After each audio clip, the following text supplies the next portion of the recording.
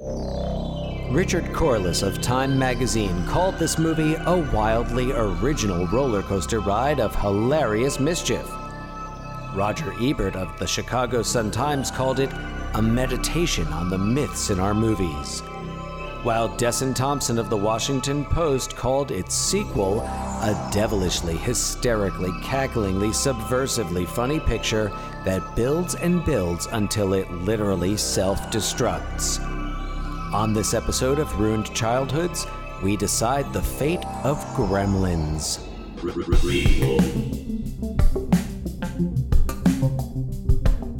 Sequel. Reboot. Which one will it be? It's the Ruined Childhoods podcast. Hey everyone, welcome to Ruined Childhoods. This is Dan. Hope everyone's doing well today. Hey, it's me, John. I hope that you're doing better than well today. I hope you're doing extra special well today. Oh, that's swell. Swell. Special well. Special swell. well, that's what swell is. Swell is, yeah, absolutely. Tell you what, I'm doing pretty swell because I'm excited to talk about the Gremlins movie franchise with you, Dan. Likewise, John. I've been looking forward to this all week. It is Friday, and a long week for us both. Yeah, I was in different ways. knocked on my patootie sick pretty bad, but I am back in it. We're good. And I feel like I've also been bombarded with messages from people wanting to talk about the Bill and Ted 3 video that went out. Oh yeah, seriously. But you're saying that you've been pretty busy this week. What's been going on? Oh, just, work and so as I've said previously on the pod, I teach language arts to freshmen in the Seattle area, and the kind of crux of the year is the argument writing unit. It's kind of the one that is most universally, this is what we really want you to come away with. The skills involved are skills that kids will need in real life. And one of the things that they talk about most is how school doesn't teach them relevant real life skills. So I'm telling them, we're doing this unit and I feel like my classroom is next year, I really want to turn it into like the Washington Post room of all the president's men. Gotcha. And minus the cigarette smoke, but right. So they're doing all these argumentative papers, and their prompts are big prompts. One of them is they have to write about what they believe a defining issue of their generation will be, as their generation is facing quite a bit.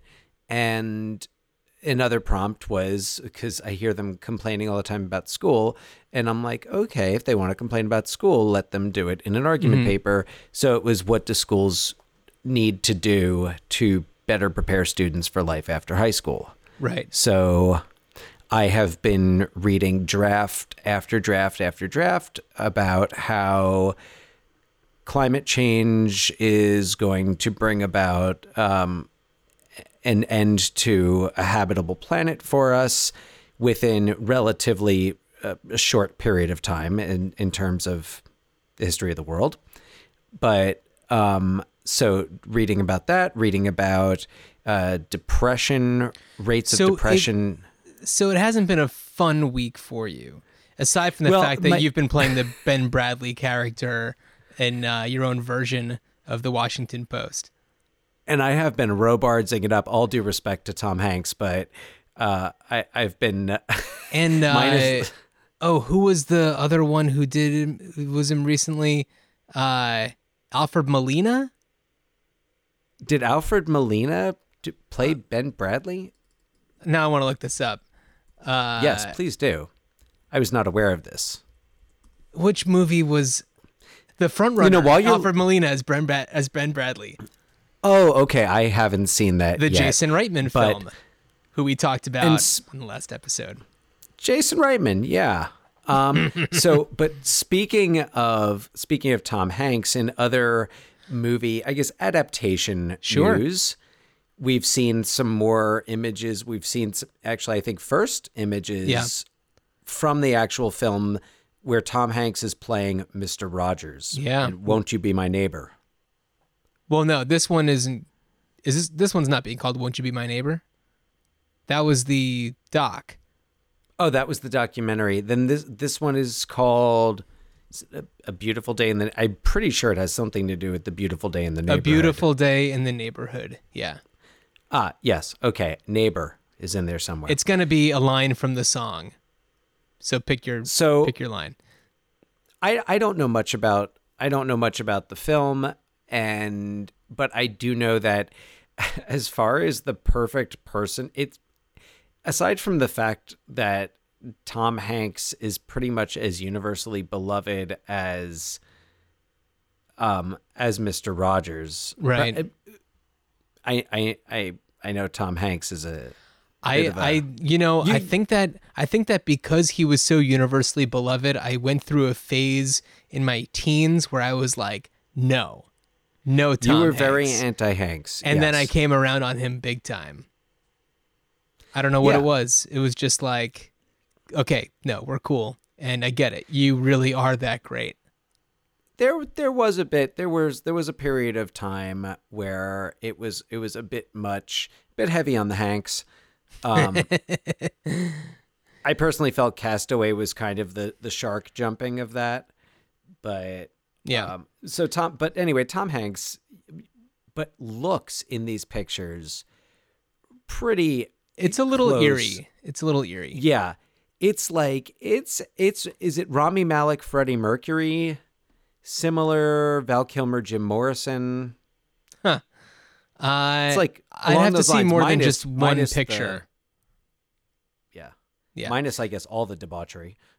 Right. All of it. So, we've got that. We've got, Keanu Reeves and Alex Winter posted a video at like the Hollywood Bowl. And I don't know if it was just me, but I thought they looked a lot like the Good Robot Bill and Ted's. They kind of have transformed a little bit into the Good Robot Bill and Ted's. And just very enthusiastic. And it's, that was, I think, the thing that got people to be like, okay, this actually is happening. Is it just me or, I'm sorry, is it just me or like when I see pictures of Keanu Reeves nowadays, especially in like a lot of those Bill and Ted's pictures, it's almost like he's the actual Doctor Strange. It looks like he has just come from another dimension and he has created the portals and he's just arrived there, and he's always got that look on his face like, I've seen things. I've seen dimensional things that you could not comprehend. Yeah, I mean, he just finished John Wick 3, so maybe he's just had to be the like stoic hitman, action guy the whole time, and he just like needs to just relax all of his muscles. And that's Ted. Wouldn't it be funny though if he started, if like we meet up with Ted and he is like a badass mercenary killer or something, like totally He's opposite. Like, sorry, I forgot to write those songs. I was busy being a hitman. Remember that military academy? Yeah. I checked it out and things stuck. Turns out I'm much better at shooting people than playing the guitar. So I don't know. So there's some other interesting reboot news that, Dan, I don't know if you know about this, but did you know that they're rebooting the Toxic Avenger? No, this is news to me. Yeah. I guess Lloyd Kaufman, who runs Troma Pictures or Troma Films, Troma Pictures. Anyway, he brought on Macon Blair, who did Green Room and I Don't Feel at Home in This World Anymore, to do the new Toxic Avenger reboot. This is like pretty fresh information, so who knows what'll happen. But anybody who has seen the Toxic Avenger movies, or maybe you remember the children's cartoon, The Toxic Crusader, that was based on this property, but it's completely bananas, and I can't wait to see what they do to bring this back. You know, I'll be honest, I've never seen Toxic Really? Avenger, any of the Toxic... Oh. Yeah, sorry. Yeah, I've never seen it. I thought I might have just hung up on you. Oh, no, we're good. It's absolutely crazy. And it's kind of like gross out humor, very low budget action schlock. Yeah. But I'm curious to see what they do with it now. There's also this Jay and Silent Bob reboot that's going on. I don't even know exactly what the deal is with that. Are they doing like are they raising funds for that? I don't know. Are they crowdsourcing? I've just been hearing a lot of things about the fact that there is a Jay and Silent Bob reboot, but I haven't really had the opportunity to investigate fully. I know that that's kind of our job here. Well, but what are your feelings about that? Because I did hear about the Jay and Silent Bob reboot, and I'm curious, and I feel like at some point we do need to devote an episode to perhaps the Askew-niverse of Kevin Smith's films. Well, what's interesting is that, so I don't know exactly what this is rebooting. Is it a Jay and Silent Bob Strike Back continuation? Is it just following back up with them? Because this is just being called Jay and Silent Bob Reboot. So, which is interesting because I feel like when you reboot something, when you like in a reboot, you'd have new actors in the roles, which you're not really going to do with Jay and Silent Bob. Correct. Yeah. I mean, I guess unless you did young, have them as kids. I don't know. Yeah. So I really don't know. So, okay, here's the storyline according to IMDb. Jay and Silent Bob returned to Hollywood to stop a reboot of Blunt Man and Chronic movie from getting made. So is it just that the movie is called Reboot? It sounds like the plot of Jay and Silent Bob Strike Back, which I loved. Jay and Silent Bob Strike Back. That's a fun movie that I still watch occasionally. But I don't know. It'll be really interesting just knowing the things that like Kevin Smith has kind of been going through in his like personal life and things like that ever since the last time we really saw a really like Kevin Smith movie. I mean, what would that have been? Clerks 2 or probably, maybe not even really, but you know, since then he did Red State and did you see Red State? Did he do Tusk? He did Tusk. But did you see Red State? I really liked Red State. Yeah, it was good. So he's been doing like, I don't know, more, I don't know if I'd say serious stuff, but stuff outside of the like Jay and Silent Bob world. Yoga Hosers. He did Cop Out. That's right. Oh, but yeah, I remember he was pissed about that. He did Zack and Miri Make a Porno. Oh, yeah. Yeah. So anyway, but yeah, Clerks 2, I guess, would have been the last thing that was like super Kevin Smithy. But which I liked. But you know what? We've been talking about non-Gremlins things for way too long. Yes. We must talk Gremlins. So let's go back. So actually, before we talk about the movie, I want to I want to take a slight tangent because Gremlins was released on June 8th, 1984. Yeah. If I Yeah. So on the same day as Ghostbusters, so best day in movie history, I don't know.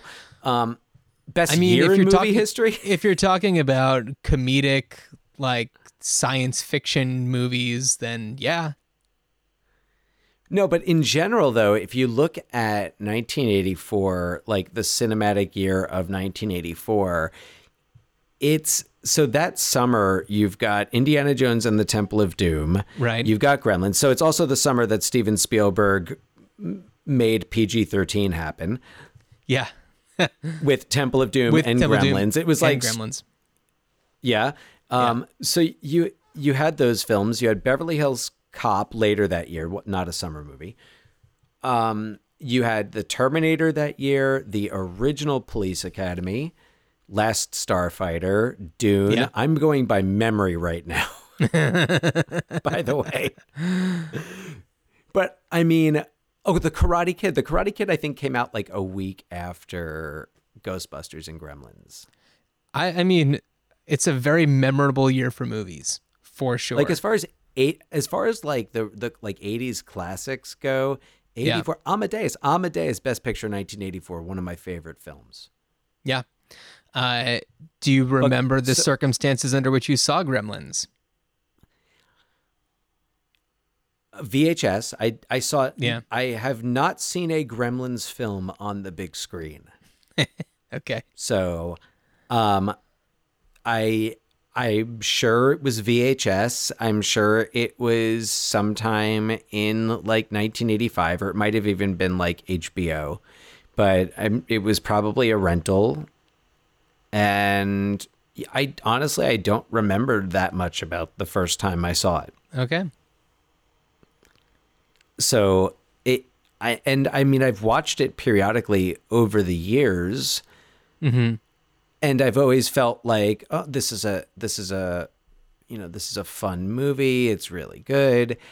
But I would say watching it most recently, I think was the time I really enjoyed it the most.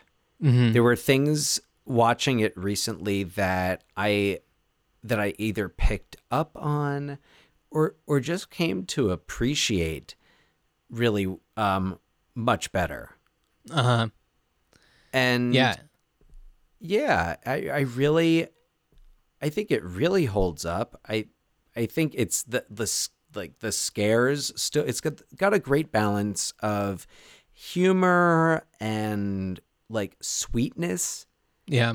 And then suspense and then just chaos. Yeah, for sure. So it was written by Chris Columbus, who is certainly not known for doing movies like this, but I think I read somewhere that this was something that he just kind of wrote on, like, just to kind of drum up interest as an example of like, hey, I can write stuff. And then Steven Spielberg was like, I want to make this happen. And I think the lore is that he wanted to have some sort of follow-up to E.T., and this was kind of like Steven Spielberg's answer to doing an E.T. follow-up without actually having E.T. And it also has the tone is kind of poltergeist-ish, which Steven Spielberg produced Poltergeist, right, 1982. So there's definitely like a poltergeist vibe in I think in that, like, in the opening of the film for the first 20 minutes or whatever, it's really peaceful and the music is really nice, and you've got, I mean, like the bad guy in the movie is the like cranky old rich lady, and she's awful. Right. Who just wants to like kill the main character's dog, Billy's dog, and she doesn't care about the families who are starving because like the husband got fired. But it's this very kind of like sweet, but there's this underlying tension.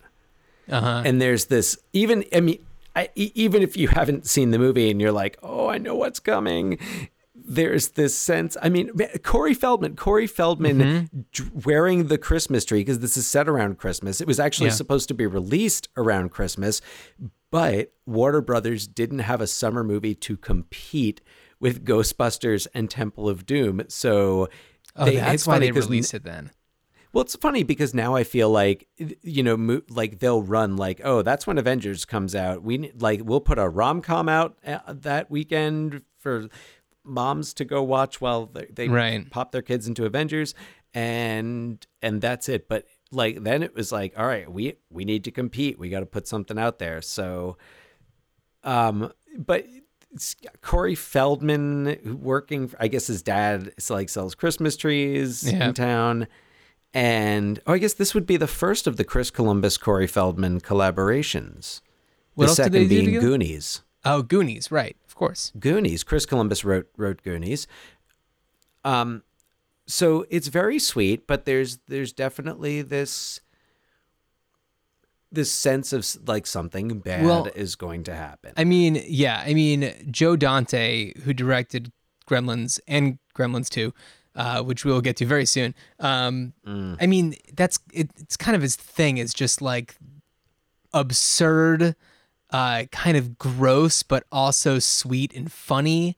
He just is so good at doing that. And I think that before this, he did Piranha, The Howling, and then after this, he ended up doing Explorers, Inner Space, and The Burbs, which will be his other collaboration with Corey Feldman. Oh, right. Yes. Yeah. And then, of course, Gremlins 2, the new batch. But yeah, Joe Dante, I mean, there's like, Gremlins is just like so, it's like everything about his style all in one. It's got this 1950s vibe to it. This kind of the 1950s like B movie, B like science fiction, Invasion of the Body Snatchers type vibe to it, or The Blob. Right. Yeah, where, and the local young teenager needs to save the day. And I believe it's actually the same town set as, is it Hill Valley from Back to the Future? It is. Yeah. Yeah. Hill Valley and Kingston Falls are one and the same. Yeah. So there's a reason why like it just feels familiar and I mean, clearly, I don't know. The music really sets a great tone. The music in Gremlins is really important. That's something I noticed. The score, that da, da, da, da, da, da, like it's in my head forever. Well, and it embodies the like joy and chaos that the Gremlins have. Once the Gremlins are really unleashed on the city, which, by the way, how similar is that to like the scene in Ghostbusters when all the ghosts, like when Slimer comes out of the hot dog cart? Right. Well, and I mean, in Gremlins 2, I mean, then that's in New York City. So it's even more similar. Oh, yeah. So, yeah, but the music, what is awesome about the music is it's not an abrupt change. There's this transition from the calm, and they start introducing that da, da, da, da, da, da, in the beginning. But I just felt like it really set the tone for, this is it, like the Hill Valley. Well, I also kind of feel like that score almost kind of feels like it could be from a Christmas song. Like that, if that hadn't been written for Gremlins, you could easily hear that as being the melody of a Christmas song. But I don't know. I think that's just one of the things that makes it really work. So I guess let's just quickly go through the plot bullet points. Do you want to take that? Sure. So the first character we meet who kind of he narrates, he bookends the film, is Rand Peltzer, who's this inventor. He invents all these gadgets, the bathroom buddy and the orange peeler juicer thing. And he's in Chinatown. I assumed in San Francisco, though they don't specify. He's in Chinatown and he goes into this shop. This kid brings him into this shop, and he's trying to like get the old man who owns the shop to sell his tchotchkes. Anyway, he hears the singing and he discovers there's this small, adorable little creature called a mogwai, and Peltzer needs, like, he's like, I have to buy it. I got to get this for my kid. The grandson, and the old man's like, no, they're not for sale. No, So the guy goes to leave, and the kid, like, steals the mogwai, sells it to Rand Peltzer, and he brings it home and gives it to his son Billy for Christmas. Billy is, I guess, maybe either late teens, early 20s. Yeah. He's working at the local bank. He's for Judge Reinhold. That's right. Plays his obnoxious kind of manager, not like the head boss, but he's kind of the kiss-ass assistant to the regional manager type. Gotcha. So, yeah. So he's an aspiring artist and cartoonist. He loves to draw. He has this dog that goes with him everywhere. And he's also being targeted by the Mrs. Deagle, the rich old lady who owns the bank. So he gets the mogwai, and there's 3 important rules to obey with the mogwai. Now, mind you, when they're told the rules, no one says, all right, if you don't follow these rules, this is what is going to happen. Right. That would have solved a lot of problems.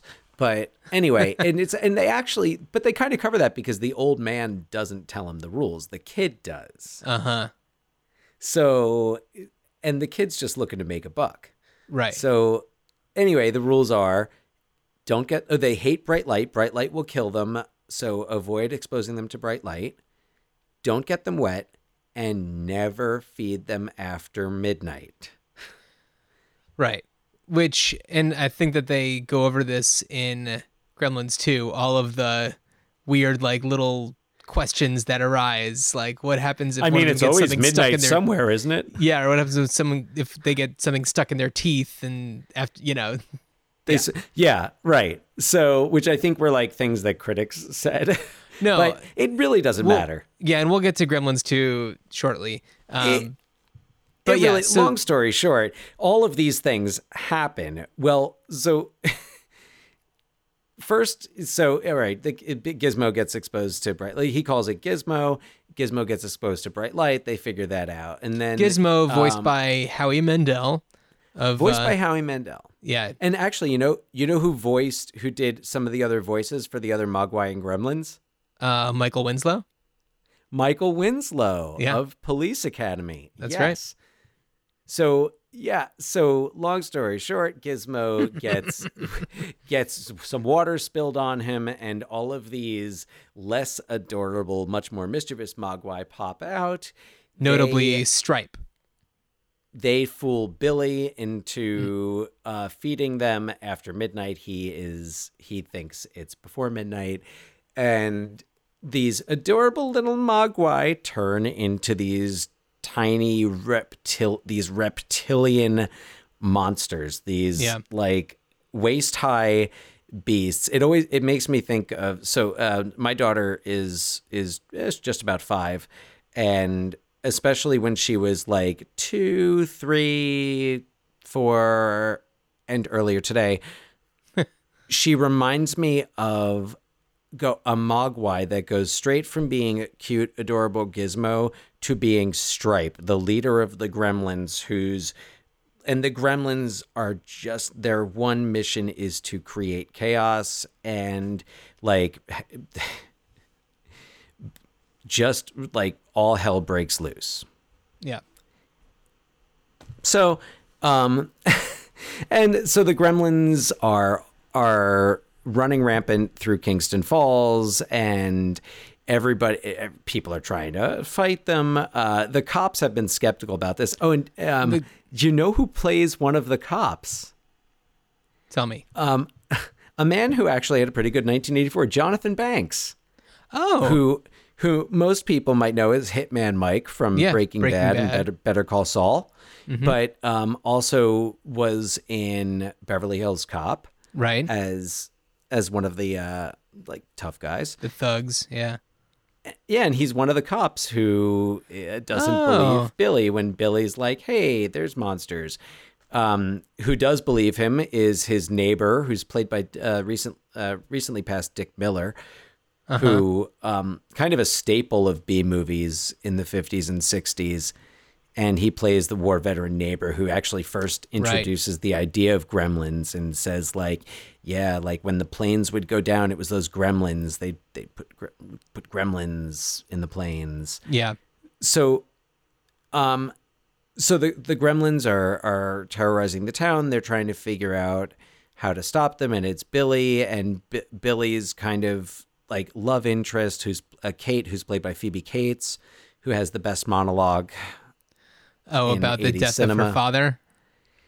Yeah, the wonderful monologue about the death of her father that is, you as an audience member are like, am I supposed to, like, it's funny, but she plays it so real, it's so sad.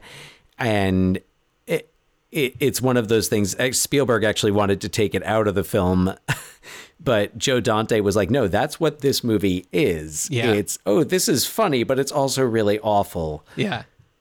Yeah. So the Gremlins and Gizmo is still fine. Gizmo, the original Mogwai, is still fine. And they team up. They save the day. What am I forgetting?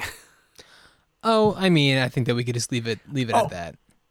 What I am forgetting, though, is it's important to note the first gremlin kill in the movie. Oh, and is that Billy's mom? Billy's mom not only gets the first gremlin kill, she gets like the first 3 or 4 gremlin kills. Yeah. Billy's mom, so like all of a sudden there's these monsters in the kitchen, and Billy's mom doesn't necessarily panic. She is like, how can I kill She goes these into little berserker bastards? mode. She grabs a knife, and then I love she grabs 2 knives, and she's like, come at me, bitches. And like she puts one in the microwave. One of them is in the food processor. Nuked food. There you go. So it's, yeah, Gremlins. Fantastic. But it was like when she walks into the kitchen and it's like, it's really suspenseful. There's some honest moments of like just great suspense in the movie. Yeah. And now on to Gremlins 2? And now on to Gremlins 2. And if you listen to our last episode, we gave you the homework of watching Gremlins 2, but first watching the Key and Peele sketch about writing Gremlins 2, in which Jordan Peele, who's the only way I can describe his character is like Hollywood Montrose from Mannequin. You know, this flamboyant guy with crazy sunglasses. And he comes into the writer's room where they're basically just saying, all right, Gremlins 1, huge success. Here we are, we're writing Gremlins 2. This is going to be great. It's like a very classic, like Hollywood, like very nice wooden touches everywhere. And here comes this guy, and he goes around, and he's like, everybody gets to make their own gremlin. Make up a gremlin. Make up a gremlin. So they're just like, I don't know, how about a really smart gremlin who sings New York, New York? Done. It's in the movie. How about a lady gremlin? Is what the woman writer says. Done. Somebody says electricity gremlin, and he's like, it's just like you're playing Mad Libs. You just say noun and gremlin, and that's it. It's in the movie. Bat gremlin, vegetable gremlin. Hulk Hogan. Yeah. I don't know. Let's put Hulk Hogan in. It breaks the fourth wall. It's in the movie. Why not? Yeah. Interesting. I feel the responsibility to point out, interestingly, Hulk Hogan in Gremlins 2, if I remember correctly, is pictured holding the WWF Championship belt. Oh, yeah. And truth be told, by the time Gremlins 2 was released in June 1990, Hulk Hogan was no longer the WWF champion. That honor belonged to the Ultimate Warrior. Gotcha. Interesting. Okay. Different podcast.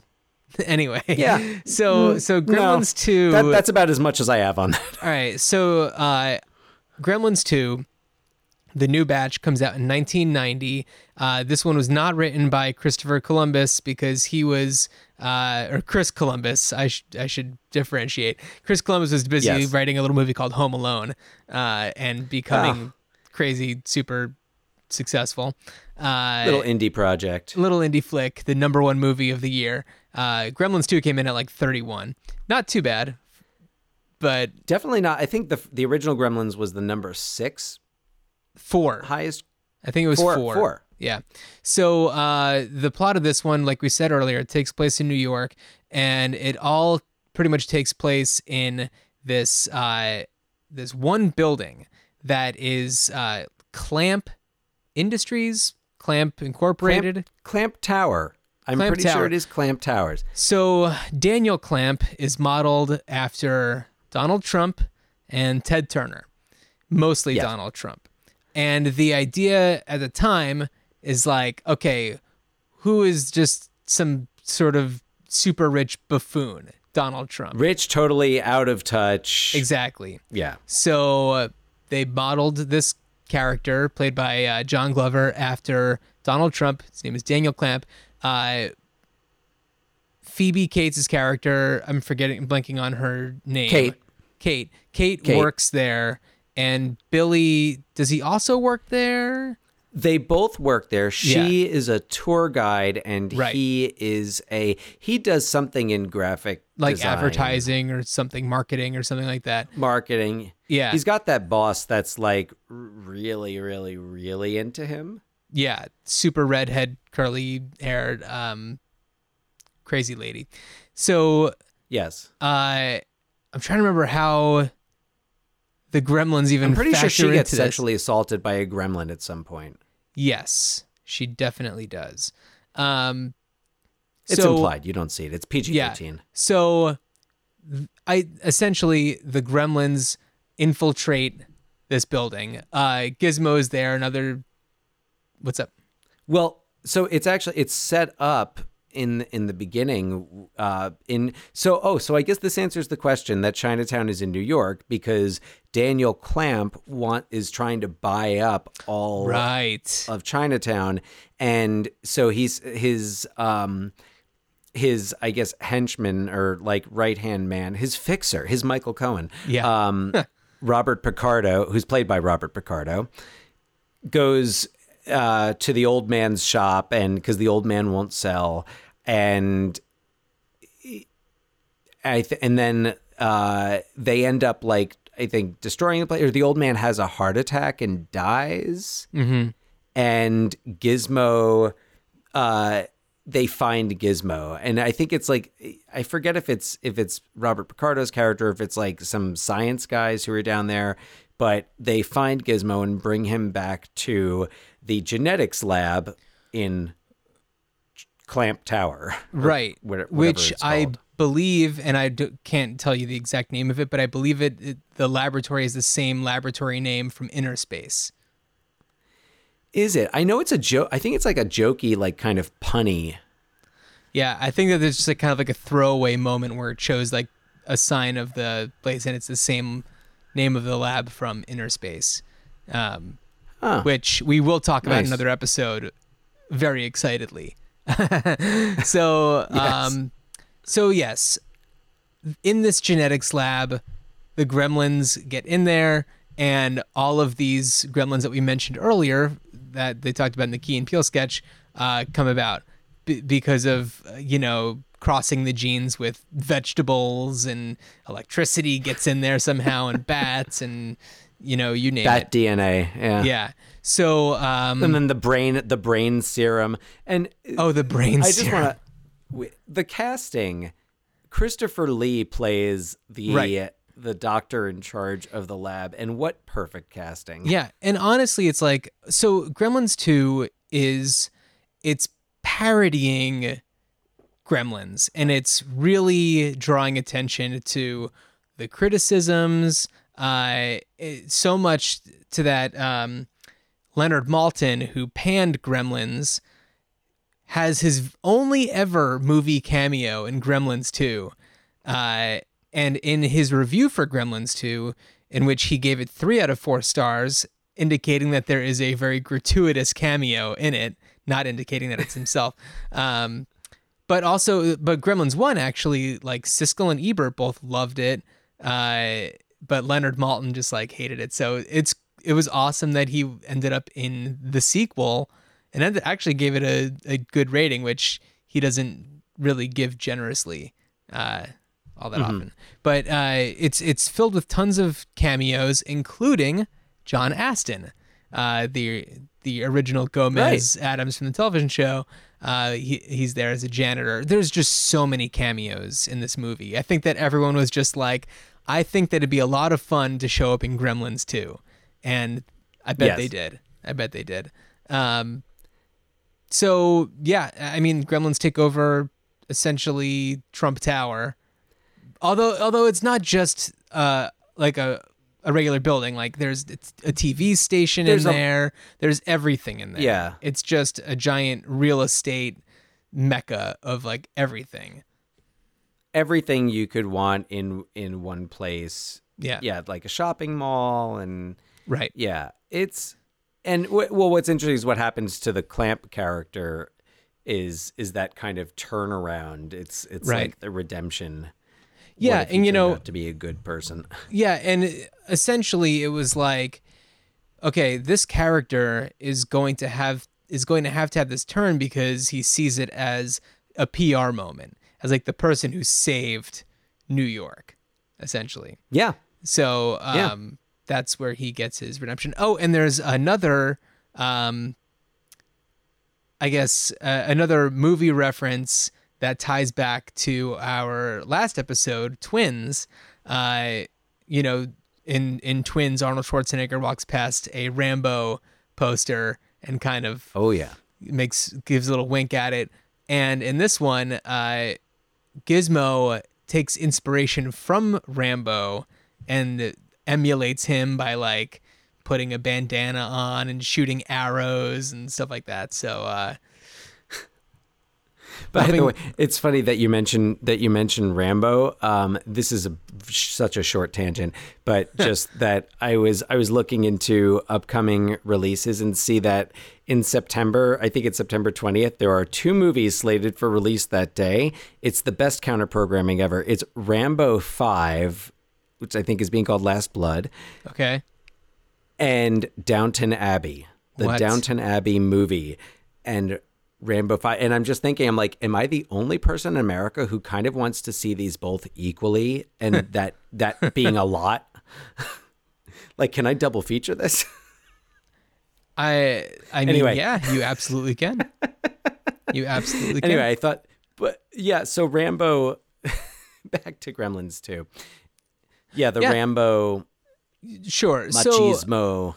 Yeah, I mean, this movie is so the first Gremlins is crazy and ridiculous and everything, but Gremlins 2 just like turns it up way, way, way, way higher. It's satire. Yeah, it's I mean, the brain gremlin, voiced by Tony Randall, right. I think points it out like perfectly. He kind of calls it out, and he's like about how they're creatures who their only mission is to create chaos. Like their 2 missions are to create chaos and just like take over. But he's like, it's counterproductive. We can't get anything done because we're so chaotic. Yeah, I'm paraphrasing a bit, but yeah, and it's so smart and fun to do that. it's such a call that smart out. script. Yeah, I really am a fan of Gremlins 2.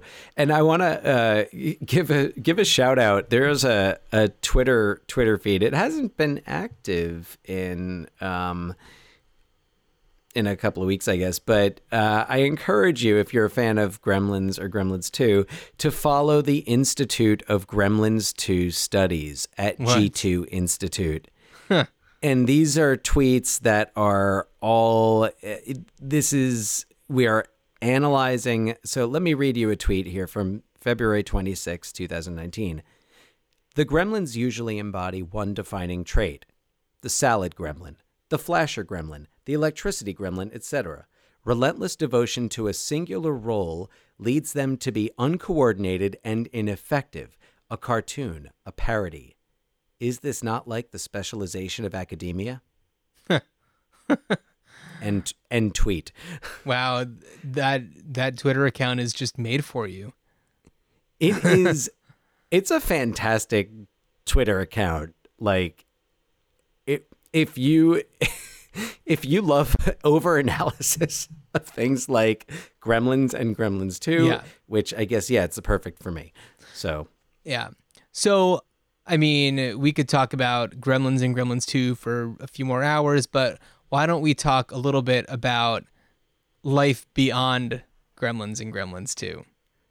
So, interestingly, you should say that recently, end of February, Warner Brothers announced that they were developing an animated Gremlins series for their upcoming streaming service. Oh, no way. Yeah, way. But not only so that's in development. There's been talk for years of either a sequel or a reboot. And it's what I was reading was that Zach Galligan, Billy, was kind of on board as a producer, and he was saying, there's going to be a Gremlins 3. It's going to be a sequel to Gremlins 2. It will acknowledge Gremlins 2.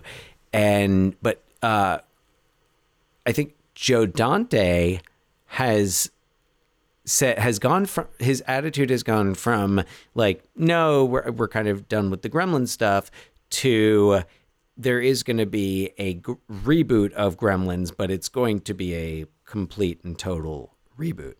As far as the animated series will actually be focusing on I think his name is Mr. Wing, the man who sells the Gizmo to Rand Peltzer, and it's going to be Mr. Wing and Gizmo and their kind of travels through China. Okay. So that's what the animated series is supposed to be. I don't know much about like plot for any of the other supposed projects. I had read a quote from Joe Dante from a couple of years ago saying that he had a script for Gremlins 2 and it was like going to be really dark and bloody.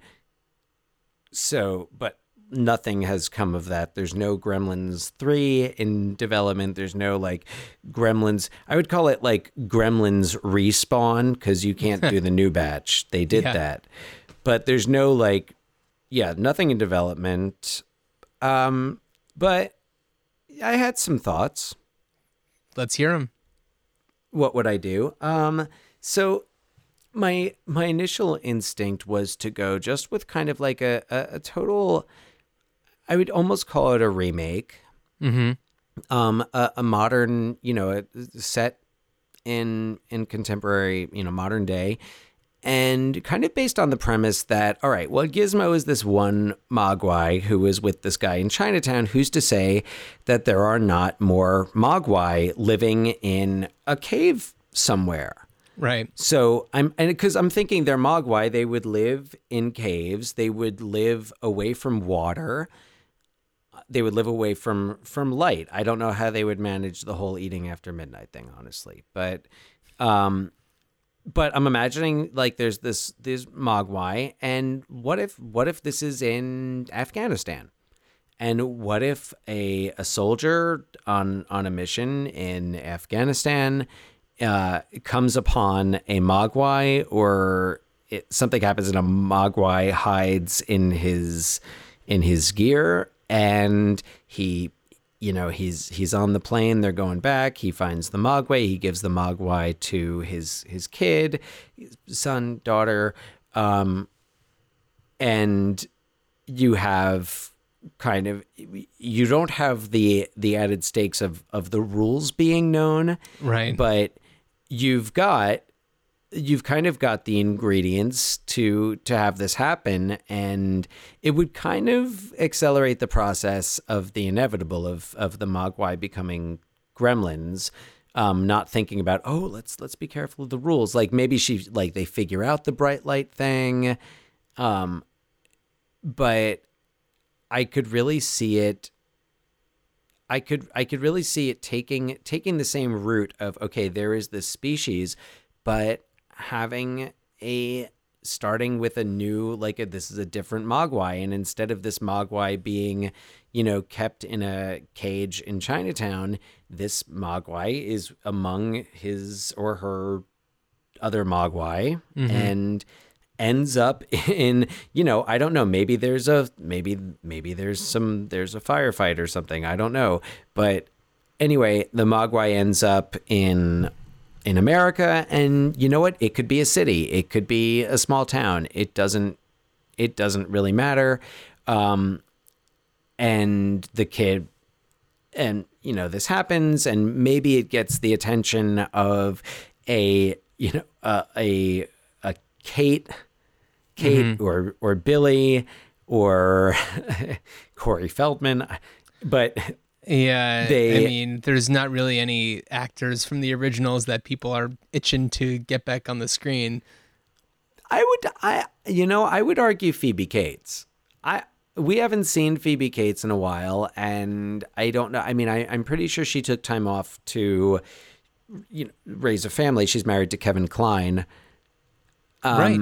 Yeah. But that's a while ago, and I think I'd be interested. I mean, Phoebe, and it's interesting. Phoebe Cates almost didn't get cast in this because of Fast Times at Ridgemont High. A more adult role.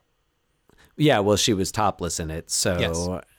And they were like family movie, but so that's what I was thinking for a remake. I was thinking you could potentially do a prequel based around this theory of gremlins being put in like planes during World War II. Well, and yeah, I mean, World War II is kind of when the whole gremlin thing began, and there was a book written by Roald Dahl for Disney that was supposed to be a book version of a movie that never got made that was Gremlins, and it was all about these little monsters that disassemble planes mid-flight. So that was kind of the original Gremlins. Yeah. You could do, a World War II era Gremlins movie. I think that I have trouble because I don't understand. There's like a logic missing, and it's if they're the same gremlins that spawned from Mogwai, once they're gremlins, they're out of control. Yeah. So it's yeah. So I mean, I definitely thought like, sure, you could do a reboot or remake and then just kind of erase what we know about the Gremlin stuff. Although it would be really weird to do a Gremlins movie without the look of those Gremlins, because like that still holds up. But you wouldn't necessarily be erasing it. You wouldn't be erasing the other films. You'd just kind of be starting over and saying, but the thing is, what Mogwai are. Well, right. But yeah, I mean, because these things already destroyed a building in New York, everybody knows what they are. Everyone is going to know. Wasn't there a cover-up? Didn't they? Wasn't? I think you're right. Like it didn't it end with them coming up with like a cover-up story? Like, I think there was something about a gas leak or something like that. I can't remember exactly, but I feel like it was something like that. I don't know. Well, anyway, my one idea would be for a continuation in the Gremlins world. And you know what? I feel like it's a little obvious, but Daniel Clamp is president of the United States, and a foreign adversary. His cabinet is all gremlins? A foreign adversary has weaponized gremlins. Wait, hold on a second. I'm sorry. Because Kellyanne Conway looks too much like a gremlin. She does look like the lady gremlin. She does, Greta Gremlin. Oh, boy. So, yeah, I mean, an adversary has weaponized the gremlins, and Clamp only knows one way to take care of it, and he gets Billy and Kate back in the mix. That would be interesting. I mean, that would have to wait a little bit. Or not. I don't know.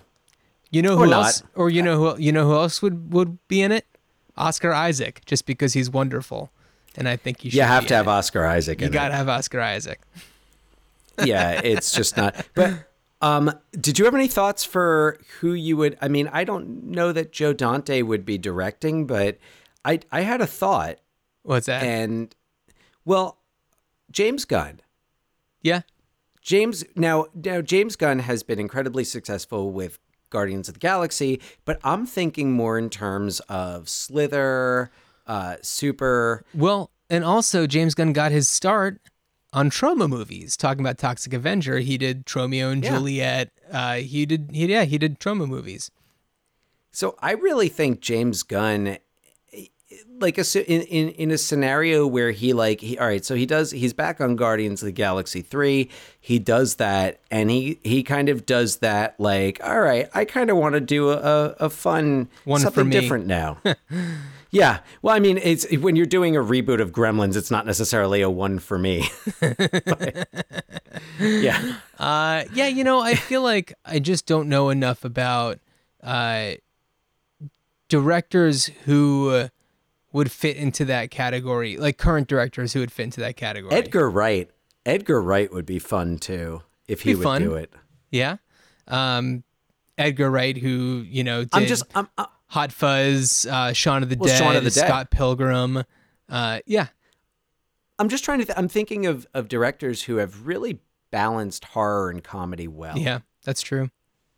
Yeah. I mean, right now you're not seeing a lot of that, although Jordan Peele clearly has an interest in the Gremlins franchise, knows how to make a horror movie, but also clearly knows how to make a comedy.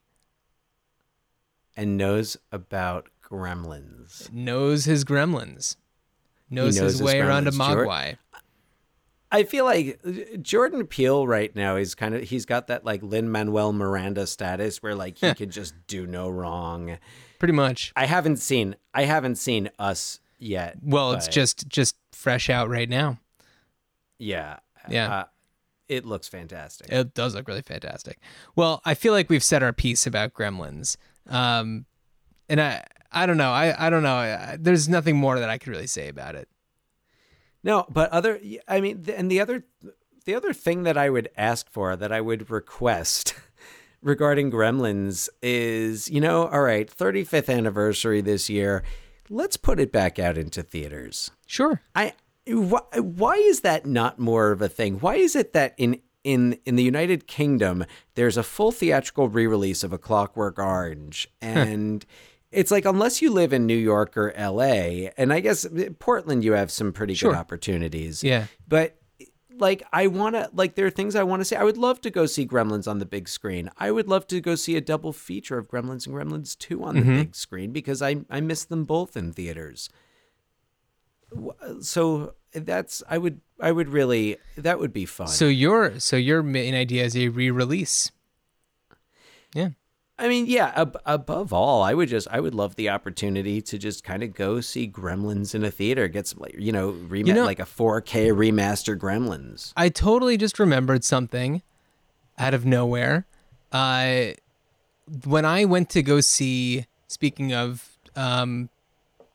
Edgar Wright, but when I saw Scott Pilgrim, I saw it at the AFI theater in like I don't remember the circumstance under which I saw it, but it was like right as it was coming out or something, and Edgar Wright was there, and also in attendance was Joe Dante. No kidding. Yeah, Huh. yeah. That's just a weird thing that I just remember right now. Anyway, All right, I like the two of those getting together. yeah, they're buds, I guess, or they were at least Yeah. at the time. So if anybody listening has any thoughts about a Gremlins remake, reboot, sequel, prequel, re-release, What are your thoughts? What are your feelings? yeah, Tell us. ruinedchildhoodspod@gmail.com. Write to us. Yeah. Or if you'd like, you can even record a voice memo and email that to us, and we can play it on the next episode. Or any of the other episodes that we've already released. If you have any thoughts we'd love to hear them. Absolutely, yeah. And our upcoming episode, our next episode, John. Sure. Well, we did leave out one bit of reboot news to save for the end, because our next episode is going to be all about the Masters of the Universe, the He-Man movie franchise. And the news is that there is going to be a new Masters of the Universe reboot, and they have chosen their He-Man. It is Noah Centineo. I hope I'm pronouncing that right. He is in the new Charlie's Angels reboot and was also in the movie To All the Boys I've Loved Before. And that was just new news this week. And very Dan, interesting. This is a well, I was going to say, Dan, the Masters of the Universe movie, what year was that out? Was that also 84? 87. 87. The 87 Masters of the Universe with Dolph Lundgren. I mean, I know we watched that all the time. We saw that in the theater. We saw That's that awesome. in the theater. I love it. In Palm Springs. Anyway, we'll talk about that next time. Masters of the Universe is I'm excited for this because that was my toy growing up. Like I had some G.I. Joes, I had some Transformers, but like He-Man was my jam. Like that was my thing. So we're gonna probably excited. talk mostly about the 87 Masters of the Universe movie. Although as well as the animated series. Although I have a feeling that this reboot is not going to pay much attention to, especially the 87 movie. We'll see. Yeah. We'll see. Yeah. And we'll be chatting all about it next time. I'm really excited. That movie is so much fun. I'm ready to unleash a nice power of Grayskull, so I'm gonna save it. Save it for next time. Then I don't know. I'm trying to think of a way that we can sign off this episode with like a Gremlins thing. Like, all right, don't forget to keep them out of the light. Don't forget. So avoid bright lights. Bright lights will kill them. Don't get them wet, and never, no matter what you do, no matter what they tell you to do, never feed them after midnight. Is everybody here? All right then.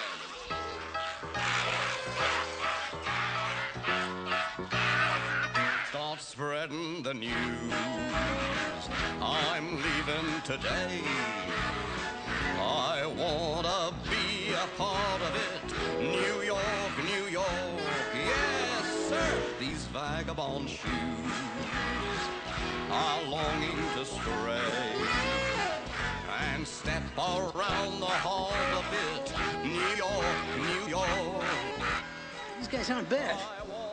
Incredible as it might seem, ladies and gentlemen, after their bizarre, blood-curdling rampage of destruction, these strange creatures now appear to be mounting what seems to be a musical number.